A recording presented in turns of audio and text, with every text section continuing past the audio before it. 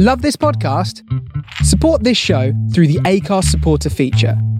It's up to you how much you give, and there's no regular commitment. Just hit the link in the show description to support now. Well, we simply know you as our prima donna, Catherine. I like as an epitaph to bear in mind for the future. She's very reasonable. It's possibly one we should keep away in storage. Which is actually not true, because sometimes Catherine can be vastly unreasonable.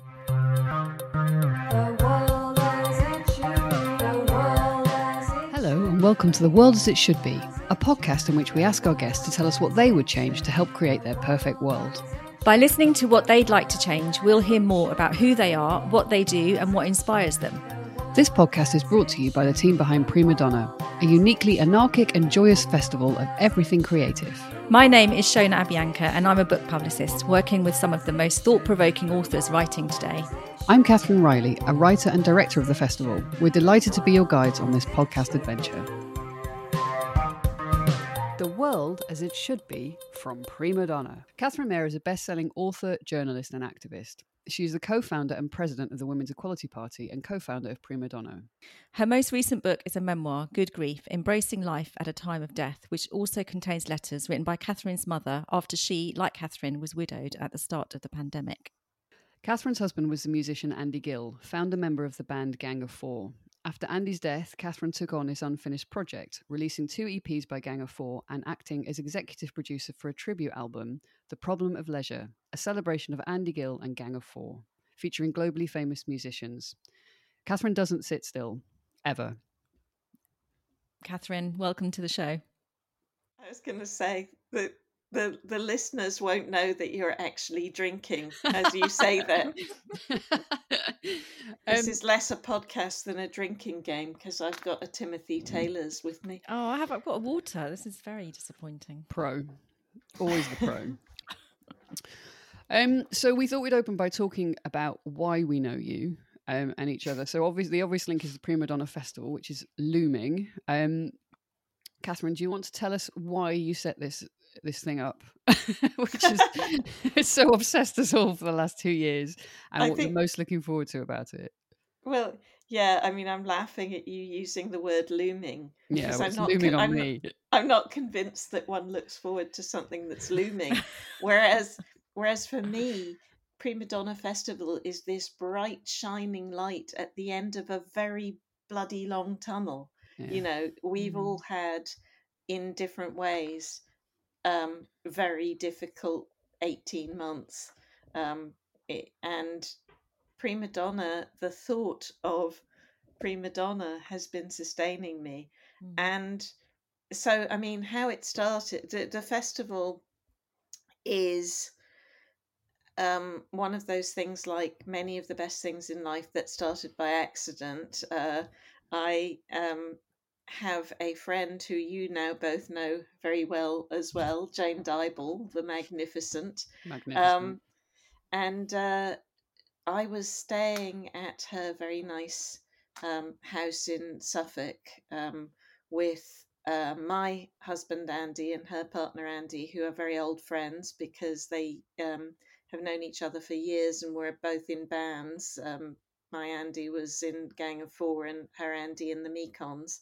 And so we were actually discussing things like the state of the music industry. And in fact, we did come up with a really brilliant business plan for a music industry venture that we thought we'd do, that involved kind of sailing around the world in off season in, doing a kind of Mekons and Gang of Four cruise for people mad amazing. Enough to, yeah. But anyway, so a cruise ship for rock stars and people. We would have gone. Yeah, well, you wouldn't have been allowed on a Bianca. I would have been a stowaway. Quite possibly. No, what I was going to say is, you don't know about these music cruises? What happens is that cruise ships, and this is, of course, I shouldn't make jokes about it, but before they got a bit of a bad name in the pandemic, they didn't know what to do with their off seasons because they really were only working in the temperate times of year, depending where they were stationed.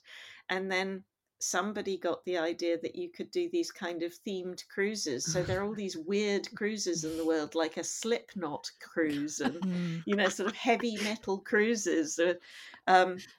People will pay to be with their heavy metal idols. And we thought, well, actually, why would this not also be true of post-punk? So anyway, the point is we were discussing this as a business proposition. Jane was suddenly talked about the fact that they did little festivals at their place in Suffolk. And she asked me if there was room for another spoken word festival. And I shouted yes and started kind of planning what was going to become Prima Donna within 30 seconds of her saying that, because as an author, I had long understood that when you go to literary festivals, a lot of them are very nice, but you're very often on the same circuit with the same rather small group of authors and appearing in front of the same audiences. And it was festivals are an extension of a problem that afflicts the whole of publishing and many other aspects of the creative industries, which is that only a small number of people get a platform, only a small number of people can afford to participate, are able to participate. And it means that things aren't as interesting and vibrant as they could be, and that talents that could come through don't, and all of that. So and there's a particular problem with women. I mean, I'd noticed that it was the same bunch of women that I would always see at these things, and we're mostly, I have to say, white and middle class.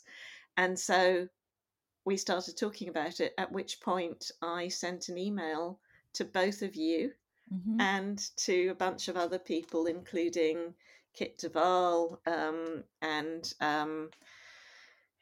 because I knew she'd done the Common People platform to look at getting working class writers published and in front of audiences.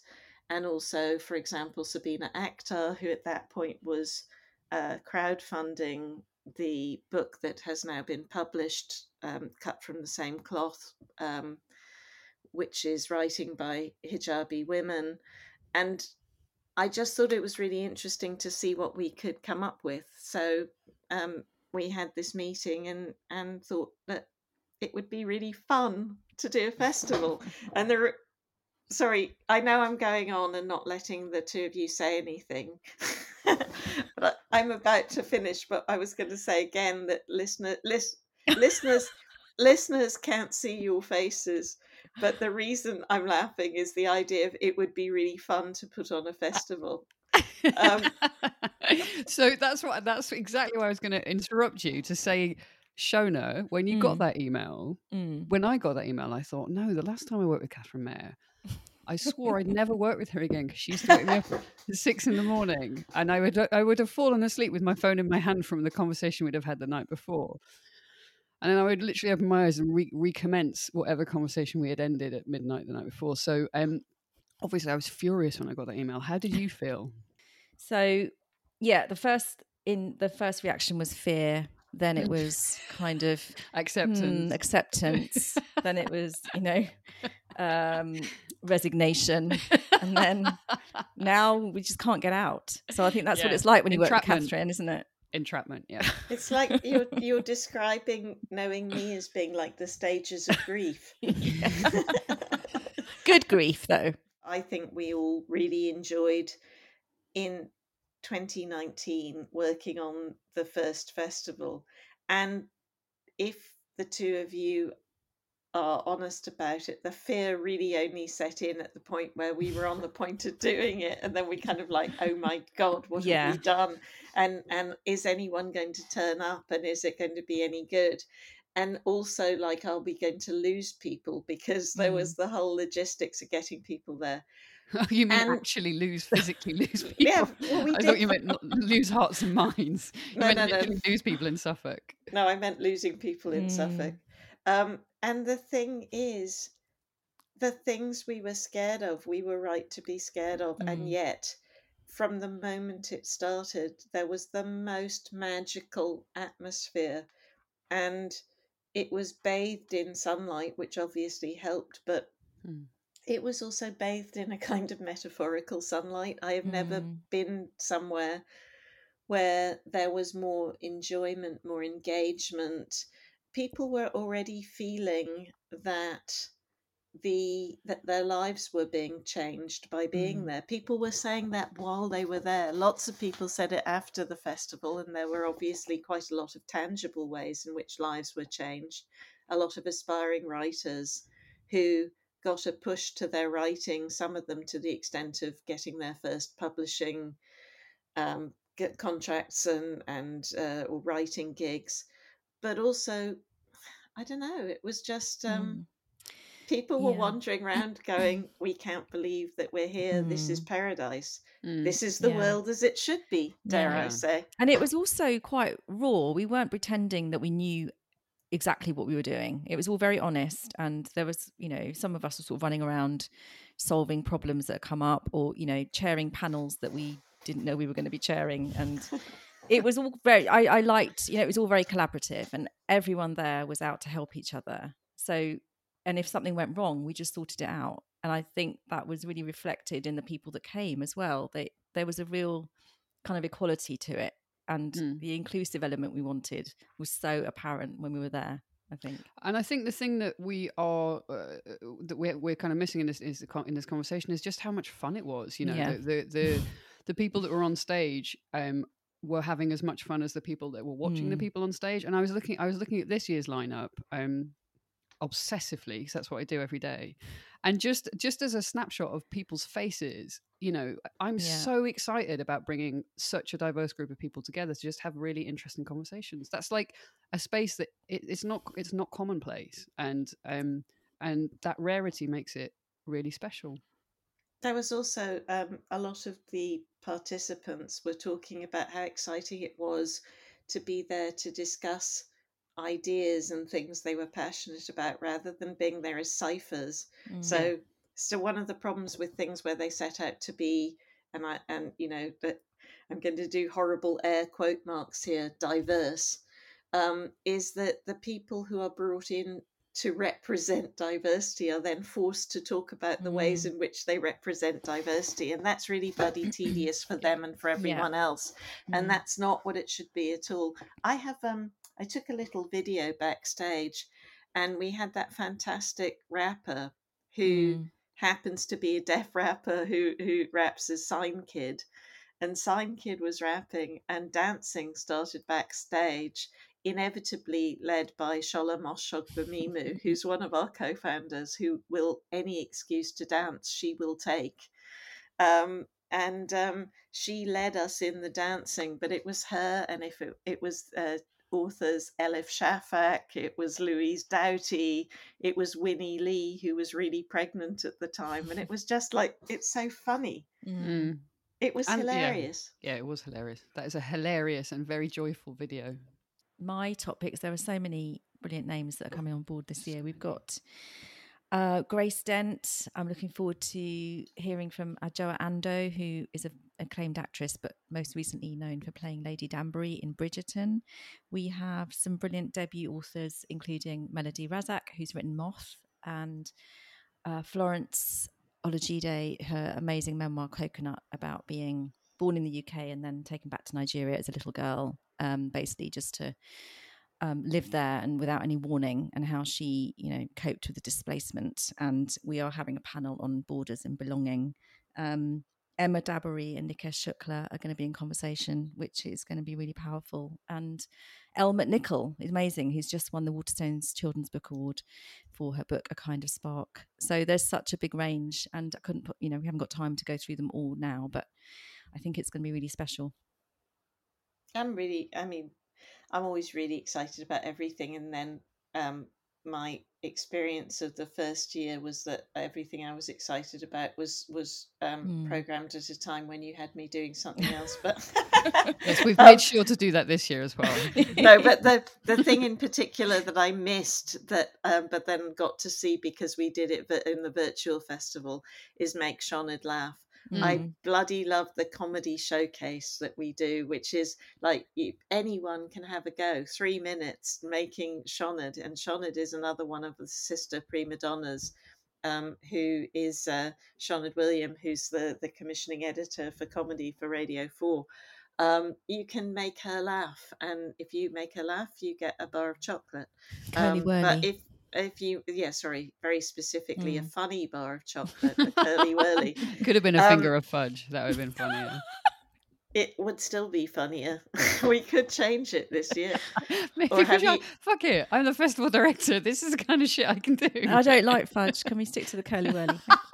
Are you competing? Absolutely well, you not. know that I'd win, so I don't think it's very fair. One of the people who competed in it before has now got a full-time writing gig on Channel 4 doing comedy. So brilliant. And I always get excited by the young writers, the Prima Donna Prize shortlisted authors who've appeared in the past, who will, they're the future of writing. It's so exciting. But I also just like the really silly stuff. Am I allowed to talk about marrying ourselves? Yes, please do. I mean, we have this wonderful new home at this extraordinary Museum of East Anglian Life, which is a sort of stately home in amazing rolling grounds. Beautiful, isn't it? It's so beautiful. But there's a chapel, so it would be such a waste of the chapel if we were not allowed in this chapel to enable people to marry themselves, because let's face it, what better life partner are you going to find? And I've of course been very tempted to do this, because the tastelessness of me doing it as a new widow The shock on is people's faces. Yeah, and I cannot swear that I won't at some point get drunk and marry myself, but you'll have 16 bridesmaids with all the prima donnas. Yeah, it's programmed for Sunday morning, so we'll just have to keep you up all night. Make sure you're drunk enough.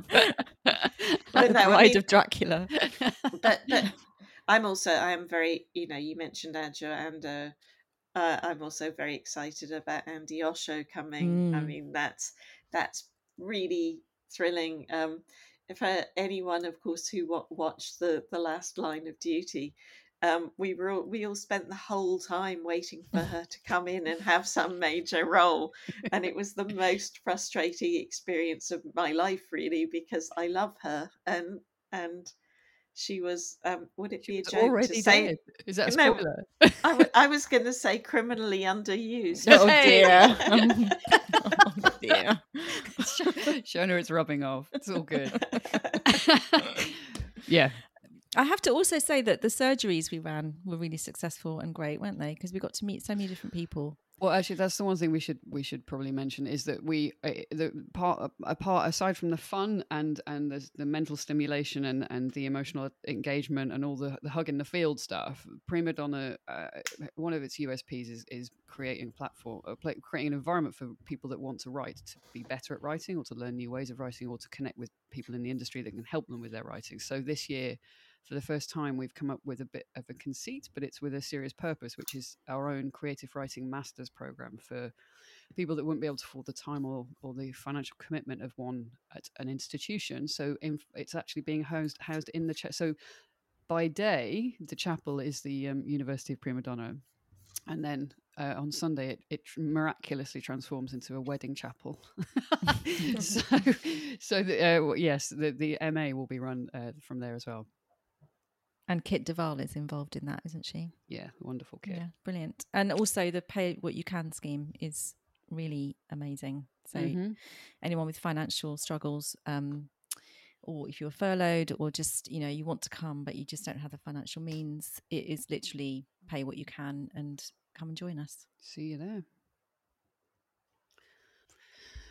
there. Okay, we have talked enough about the festival. Shall we move on to why we're all gathered here today, which is to talk about, Catherine, your version of the world as it should be. We've asked you for 3 things. You have accepted the challenge. Do you want to talk us through your first change? Well, the first one, just to go straight from joyful to sort of horribly serious, is about accepting and planning for mortality. Um, this is something that has been obsessing me for a long time. So the first book that I wrote was called Amortality, and the subtitle was the Pleasures and Perils of Living Agelessly, and it was based on my observation now a long time ago that the world was, a lot of societies were increasingly in denial about the fact that we all die, and they were also increasingly in denial about the fact that we all age, and were treating age as something that was negotiable, and as indeed death. um, and it actually was having some positive benefits, because it is possible to think yourself old. There's a kind of, dare I say, Daily Mail mentality about um, the strictures of age. It's a kind of old England viewpoint, for example, that when a woman gets to a certain age, she starts wearing crimpling trousers with a kind of elasticated waist. I can't wait. And yeah, I'm wearing them now. Yeah, exactly. But you know what I mean? It's a sort of age, a notion of what's age appropriate.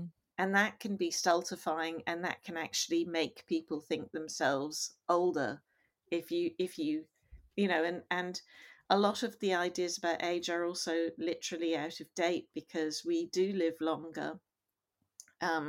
Until the pandemic, we had a significantly increased life expectancy over that had increased steadily and then stalled, but over the 20th century. And people were, the reason, for example, 60 was originally the retirement age, is you weren't actually expected to live very long after 60. So there wasn't much of your life that you thought about for then. So changing ideas of age and aging are very good. But what is less helpful is the idea that, as I say, that aging and death are things that are negotiables, because they're not. They come to all of us. And in the pandemic, we saw some of this play out in very bad ways, because the other side of that coin is the kind of ageism that treated people in care homes as expendable, and people with underlying conditions as people who would have died anyway and weren't as worthy of saving. And obviously, I have a very personal view of this, because my husband, who I mentioned before, Andy, who was the founder of the band Gang of Four and a prominent musician, he died right at the beginning of the pandemic. And my stepfather had died only a few weeks before Andy. So when the pandemic hit, and then when we went into lockdown, I was in new widowhood and newly having lost my stepfather of 43 years or something, sort of wrestling with aspects of that. And people were, including the two of you, were incredibly helpful in supporting me. But I did also see how very awkward people are at dealing with death. I was also dealing with one of the side effects of people being in denial of death, which was that Andy had not made a will. A huge percentage of people in this country and in many others have not made wills. Even fewer of them have made end of life plans, have set up kind of legal structures that would be helpful in the event of serious illness, for example. Andy was the love of my life, and I had to take the decision to turn off the life support machines. If that had been something that if death and end of life planning had been something that was part of normal life, if it were normalized, that was the kind of decision that we would have discussed with each other, and where we would have appointed, given power of attorney to other people to reach that decision with me, so that I wouldn't have had to do it on my own. And, that I'm giving a very personal perspective on this, but you saw it again and again throughout this very difficult period where people have been confronted with death, but they also have shied away from it. That it made for worse policy. It made for worse resilience, not enough resilience in the population. It made it harder for those of us who were left behind. And here's the positive aspect of this kind of engagement with death and mortality. I think the moment that you accept it, but you understand that you accept it in a way that it's not a morbid thing to do, that death is part of life, it will be part of your life. You will all lose people very close to you, and then eventually you'll die. It makes you value the time that you have and the people that you have. And it also, I started a hashtag trying to talk about this publicly. I talk about the lovely dead is my hashtag. And it's because one of the myths, I joked about you making it sound like friendship with me resembled the stages of grief. Well, the stages of grief is itself a concept that is misunderstood, because it presents grief as something that you're supposed to hit marks and hurry through and get rid of grief. Grief is love, and you want to keep that love. You want to keep the lovely dead as part of your life. You want to talk about them possibly every day. It's not a morbid thing to do.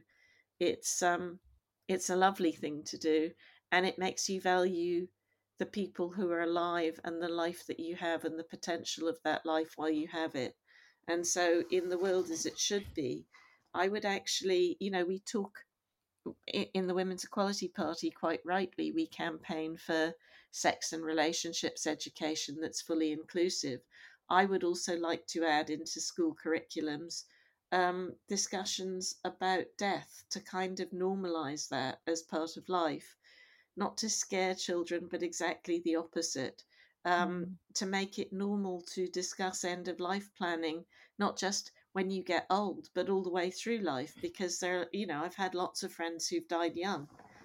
I was going to ask you that. I was going to ask you if, as part of this directive, you were going to, how would you do it? How would you implement this change to more openness and more planning and more acceptance? And actually, that was going to be one of the things I wondered if you would say, and you did. So thank you for. Well, sorry. Yeah, well, I'm, as you know, I talk too much. No. But talking too much is sort of part of this. So for me, having conversations about death, people are so embarrassed to talk to me even now. They can't quite say the word Andy. They kind of like try and avoid his name, or they start, if I start kind of going, oh, that's something Andy and I used to do, they look stricken. And it's like, no, that's a lovely, well, it depends what it is I'm mentioning. If it's something like he and I used to fight about that, then not so much. But if I the idea that there's something embarrassing about it. I went to this big birthday party just before lockdown and just after Andy had died. And admittedly, I think I was still in shock. And I was probably really mad to go out.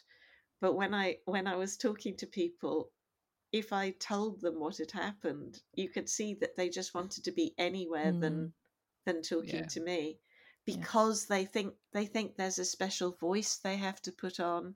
They think they have to be deeply serious. Yeah.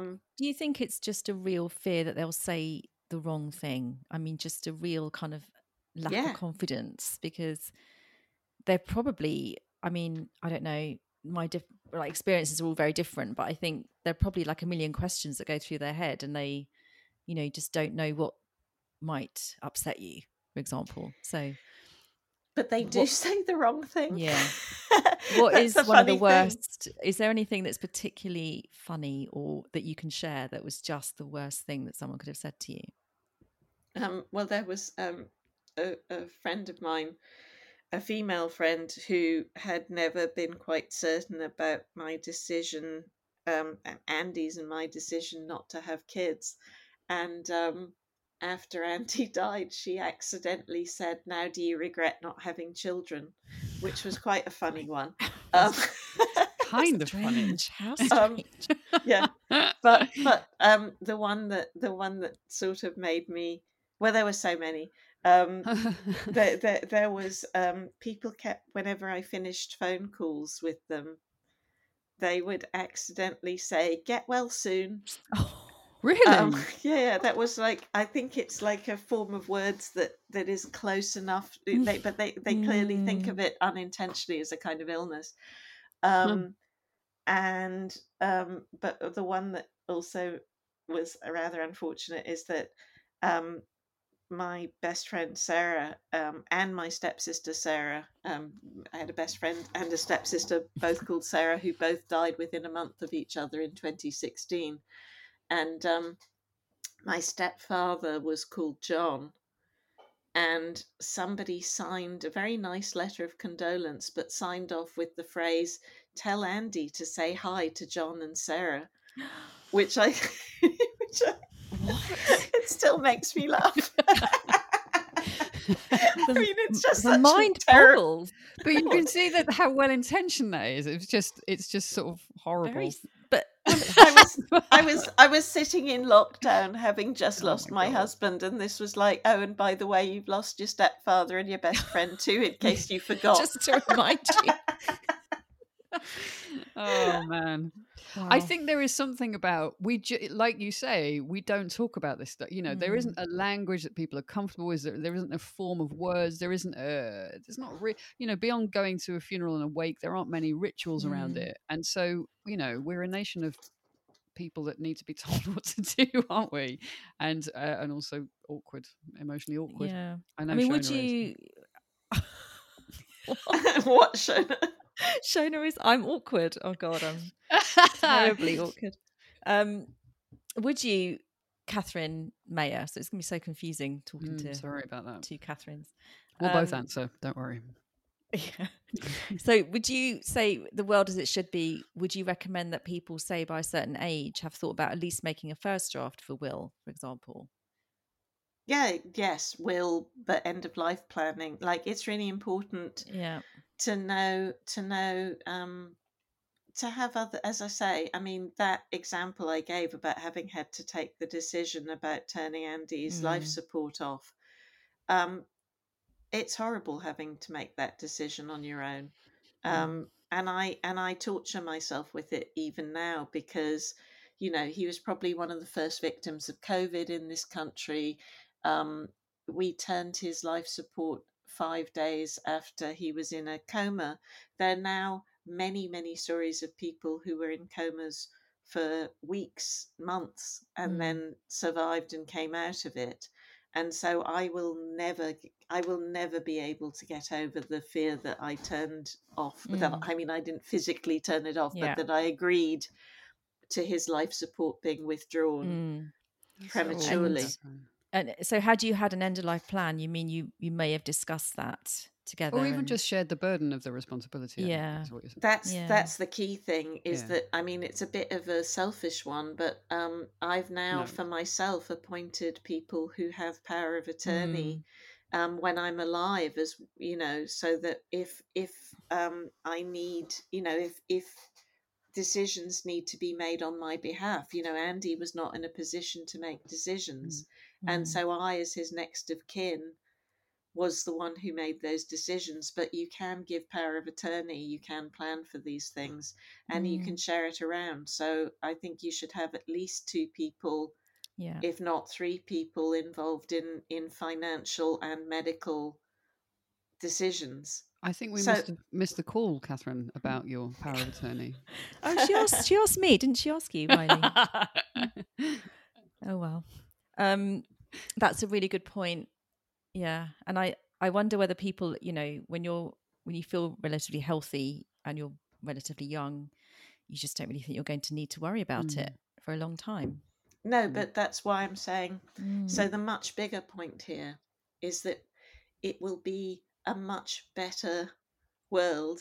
It will be the world as it should be, if we normalize death again. We have medicalized it, we have shoved it behind screens, we have told ourselves fairy tales. It's just new fairy tales. I mean, I'm sorry, but I'm going to speak as an atheist here. I have always understood religion as being a way of dealing with fear of death.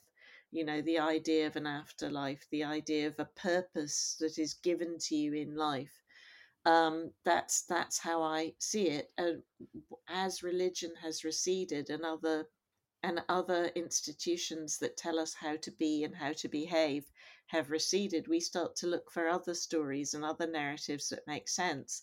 And one of the narratives that has gained ground is the kind of idea of ever increasing longevity, and the ideal so that you can turn back aging. So you see and there are now people who are who look extraordinarily much younger than they are, and sometimes it's impressive and sometimes it's scary. Usually quite Mm. scary. Well, it's both. Friends I, reunion was terrifying. well, yeah, but in different ways, each Yeah, of them. They, um, yeah. but anyway, I think if we can find ways, as some cultures do much better, to embed an awareness of mortality back into everyday life, to normalize it and take away the fear. So my main point is, a lot of what we do is to avoid fear, Mm. but it doesn't actually take away the fear at all. It just No. makes us more uneasy in our skins. It makes us try and change the way we look to try and make ourselves look younger when we don't need to try and do all this stuff. And actually, the when I was trying to think of a way of explaining this, the best I could come up with is those horror movies. When you see the shadow of the monster against the wall, it's far more frightening than when you see the monster. And I think we've built a society where there's constantly this shadow of death looking very, very scary up against the wall.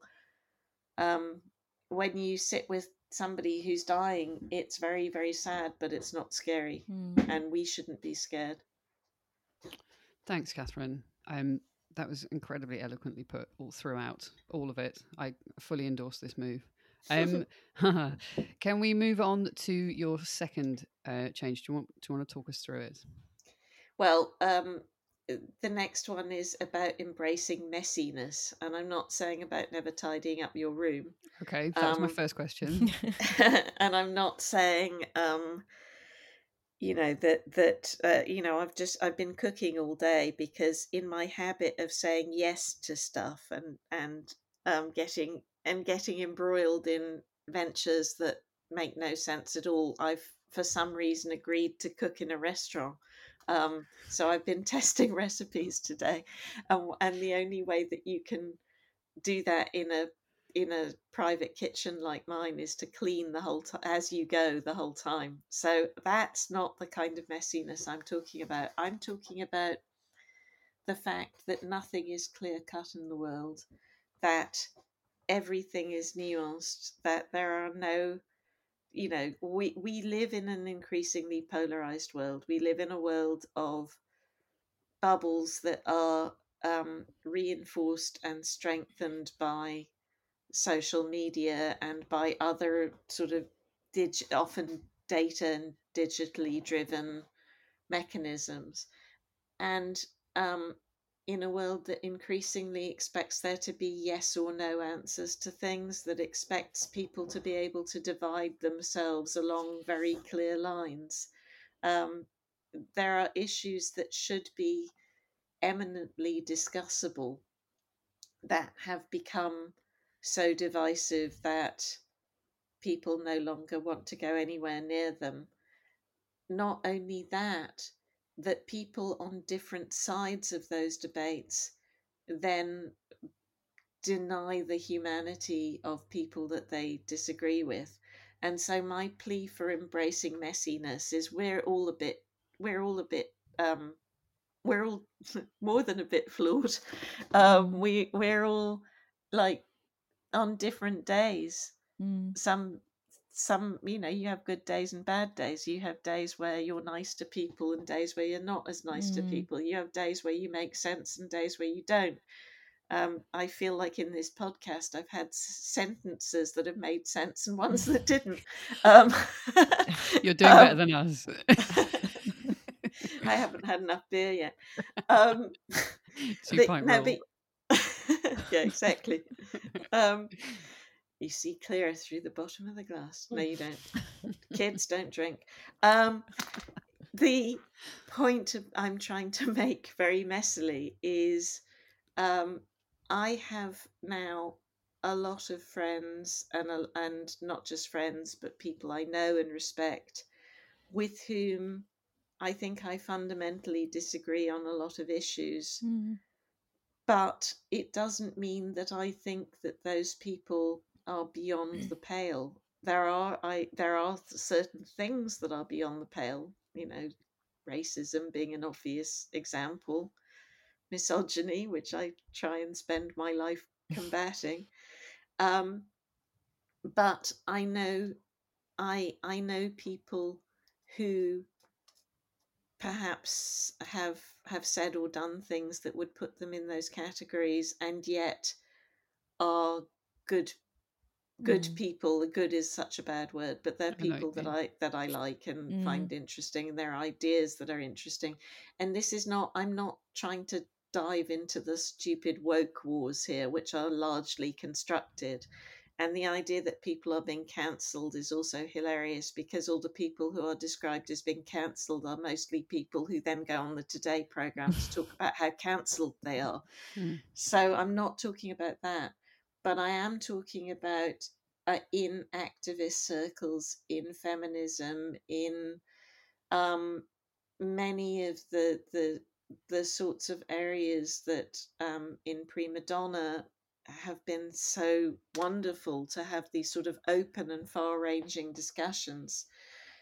There is an increasing drive for some idea of purity that is very misplaced.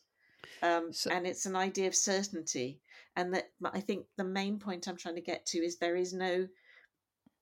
things are not cut and dried. Things move. Yeah. So we should embrace the messiness. The messiness, exactly. Do you think that, and I know this isn't the only point you're making a much wider point, but do you think that we have lost the art of debate? And also, do you? So one of the organisations rather that's coming to Prima Donna is this. They're a group called Books in Schools. Book club, in schools, and what they do is simply that they have a book club, which is like peer led. So older kids do a book reading with younger kids, and they are taught to respectfully discuss the themes of the book and to politely disagree. And I know that isn't the way of solving all of the problems that you're describing and the messiness that you're describing, but do you think it comes up a lot on this pod, like the rudeness of social media, the aggression, the microaggressions? Do you think that's something we can train ourselves back out of? Or and train people younger? Like if we start with kids, do you think that would help? No, fuck off. We're not here for solutions. God, I knew we were getting too worthy.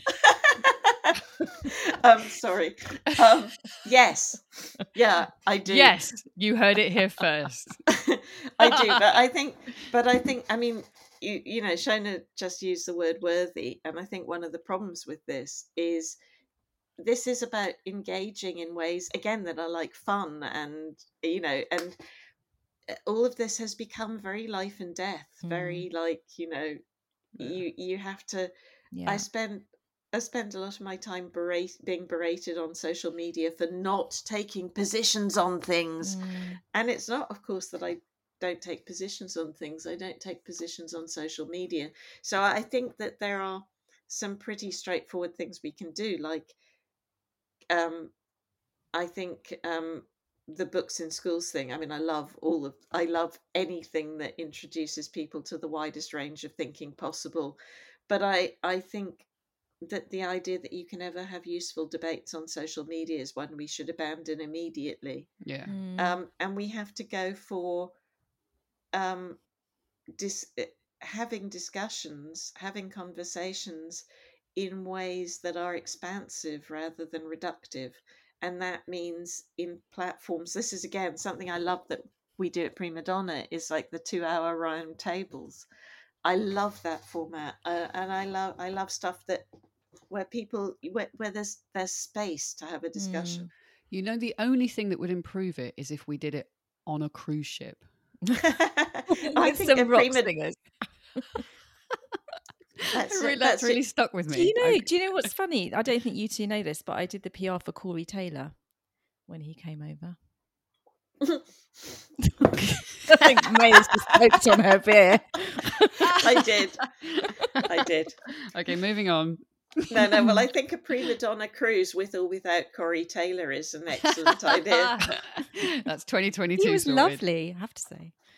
Anyway. I'm seriously up for a Prima Donna cruise. Oh, yeah. I don't know. I get a bit seasick. We'll throw you overboard. Well, I can hover along in a dinghy or something. One thing I wanted to ask Catherine is when you talk about the messiness and embracing people that have different opinions, etc. Is this a skill that you kind of honed and learnt because you've spent a long time as a journalist? Was it something you had to learn? I'm not sure I'm that good at it myself. I hope I am. You are, yeah. I think, I mean, I'm the youngest child in a family, so I think there's something about having siblings that you negotiate with that probably helps. But But you must have had to interview people and work with people who had very different views to you. Yeah, well, it did. You're right. Okay, I mean, I'll tell you where that was very helpful. Is I also grew up in a family that was a classic left-wing family, and I believed that only the left that all virtue resided on the left, and I somehow thought that all people on the left were good and nice people. And then when I started covering politics, I discovered, for example, that I was just as likely to be sexually harassed by people on the left as people on the right, and that there were I'm still politically on the left, but I discovered that the idea that espousing ideas that are the right ideas does not give you any kind of monopoly on virtue, and that there were people I profoundly disagreed with who I really liked. I think it wasn't just kind of covering Westminster politics. I mean, I covered politics in places like Northern Ireland, and you often found, during the time when I was covering, I would talk to a lot of the paramilitaries, and I'd meet very, very interesting people who, it wasn't that I was condoning violence, it was that I understood how they got to where they were and why they saw the world as they did. And so, yes, you get to a point where you begin to be able to see the world through other people's eyes. I think for me, the funny thing is, the harder thing is going away from journalism into activism.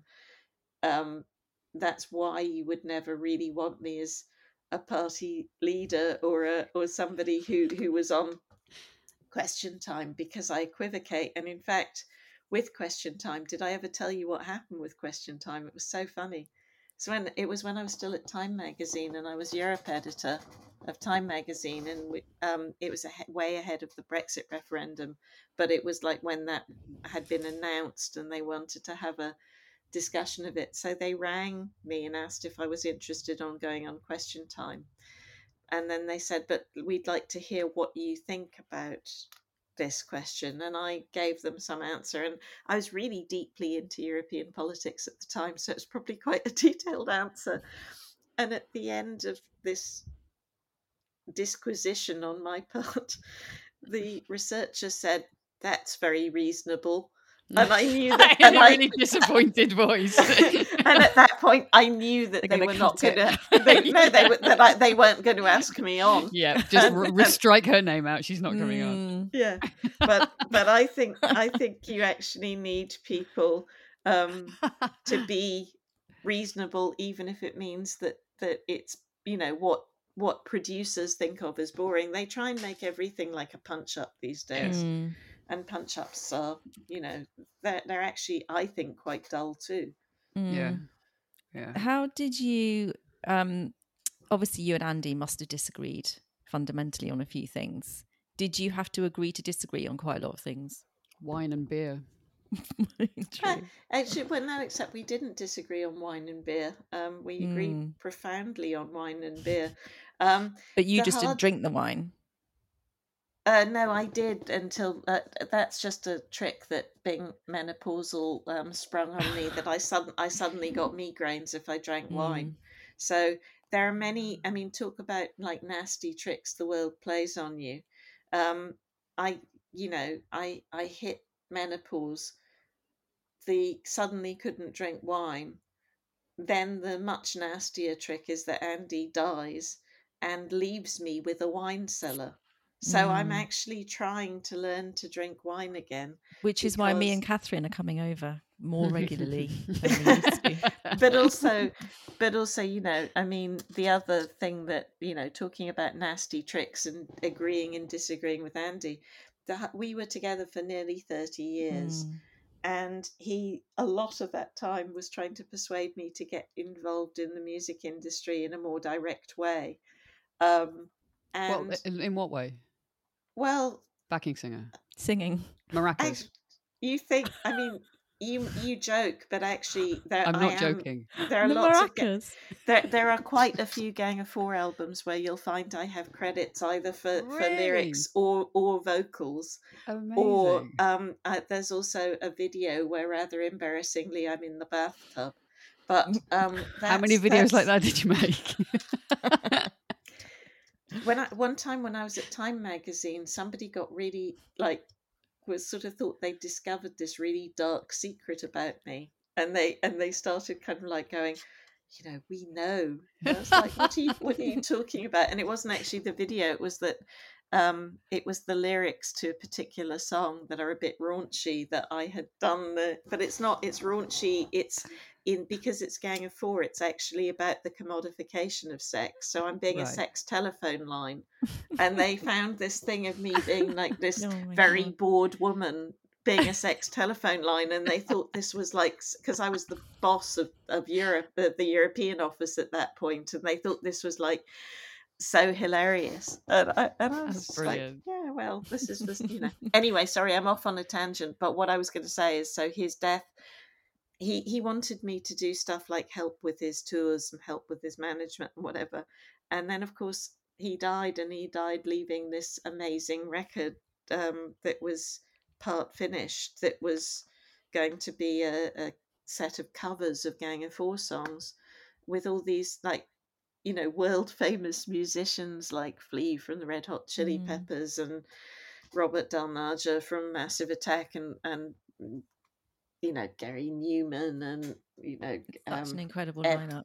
Ellie Jackson LaRue and I ended up having to go into the music industry and finish this album. So when you, in your introduction, described me as the exec producer of a record, it was totally against my will, and it was Andy's cosmic joke against me that I've ended up doing this.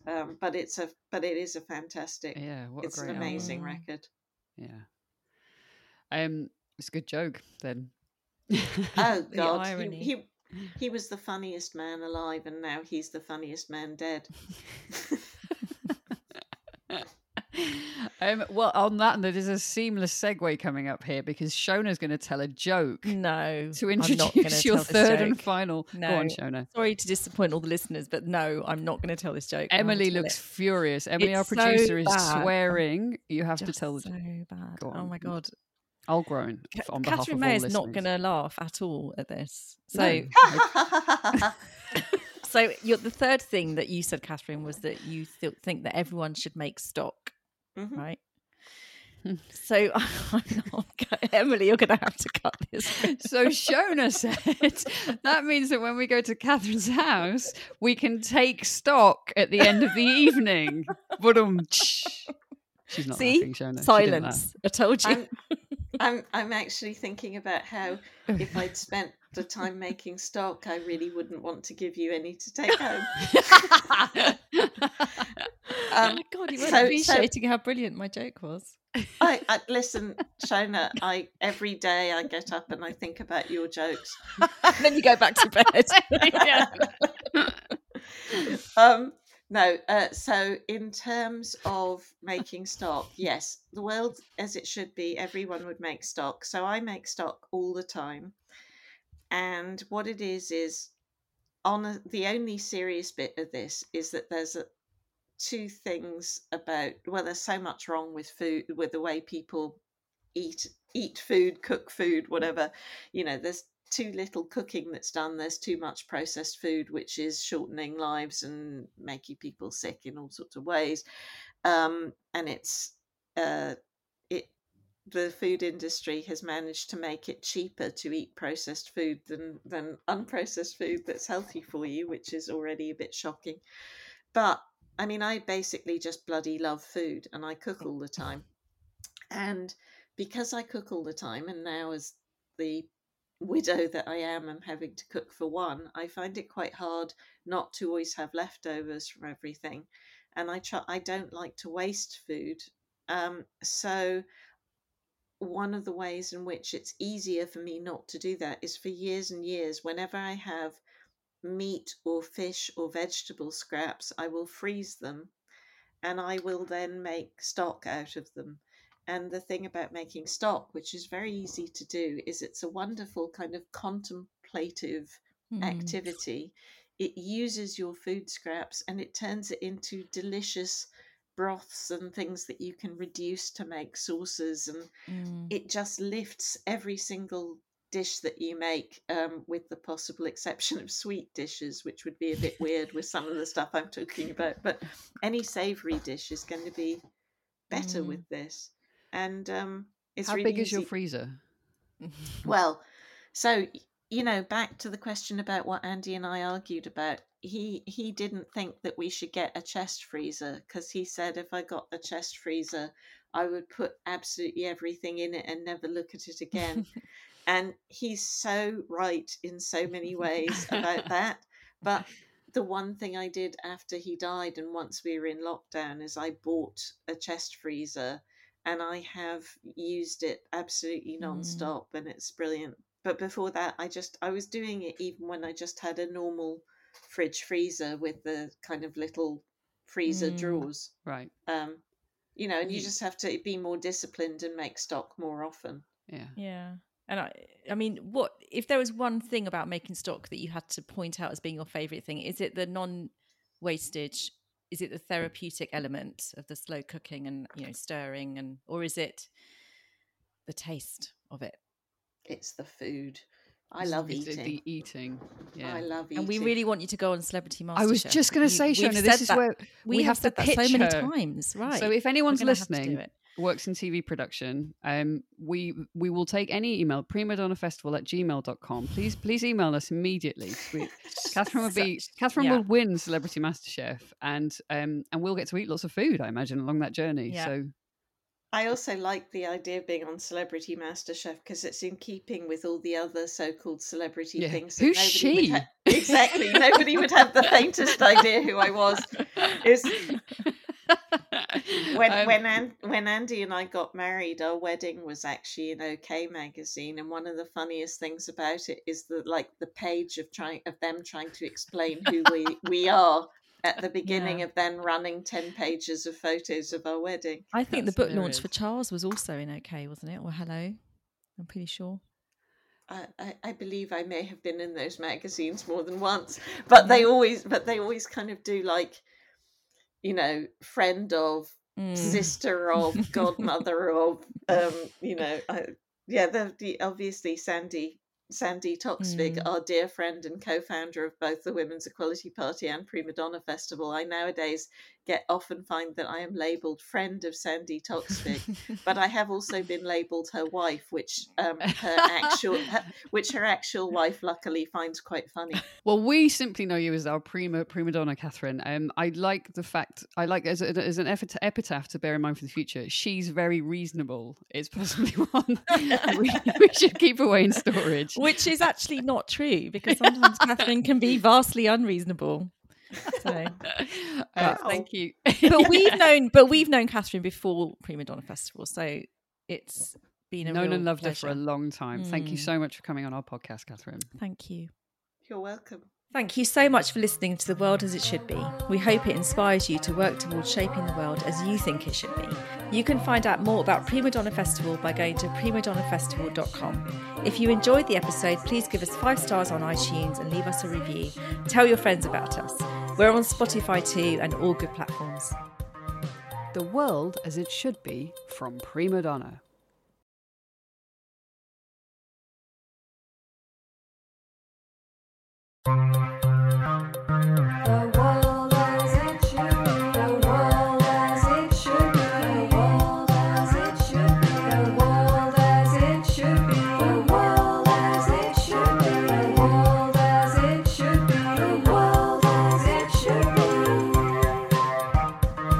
The World as It Should Be from Prima Donna.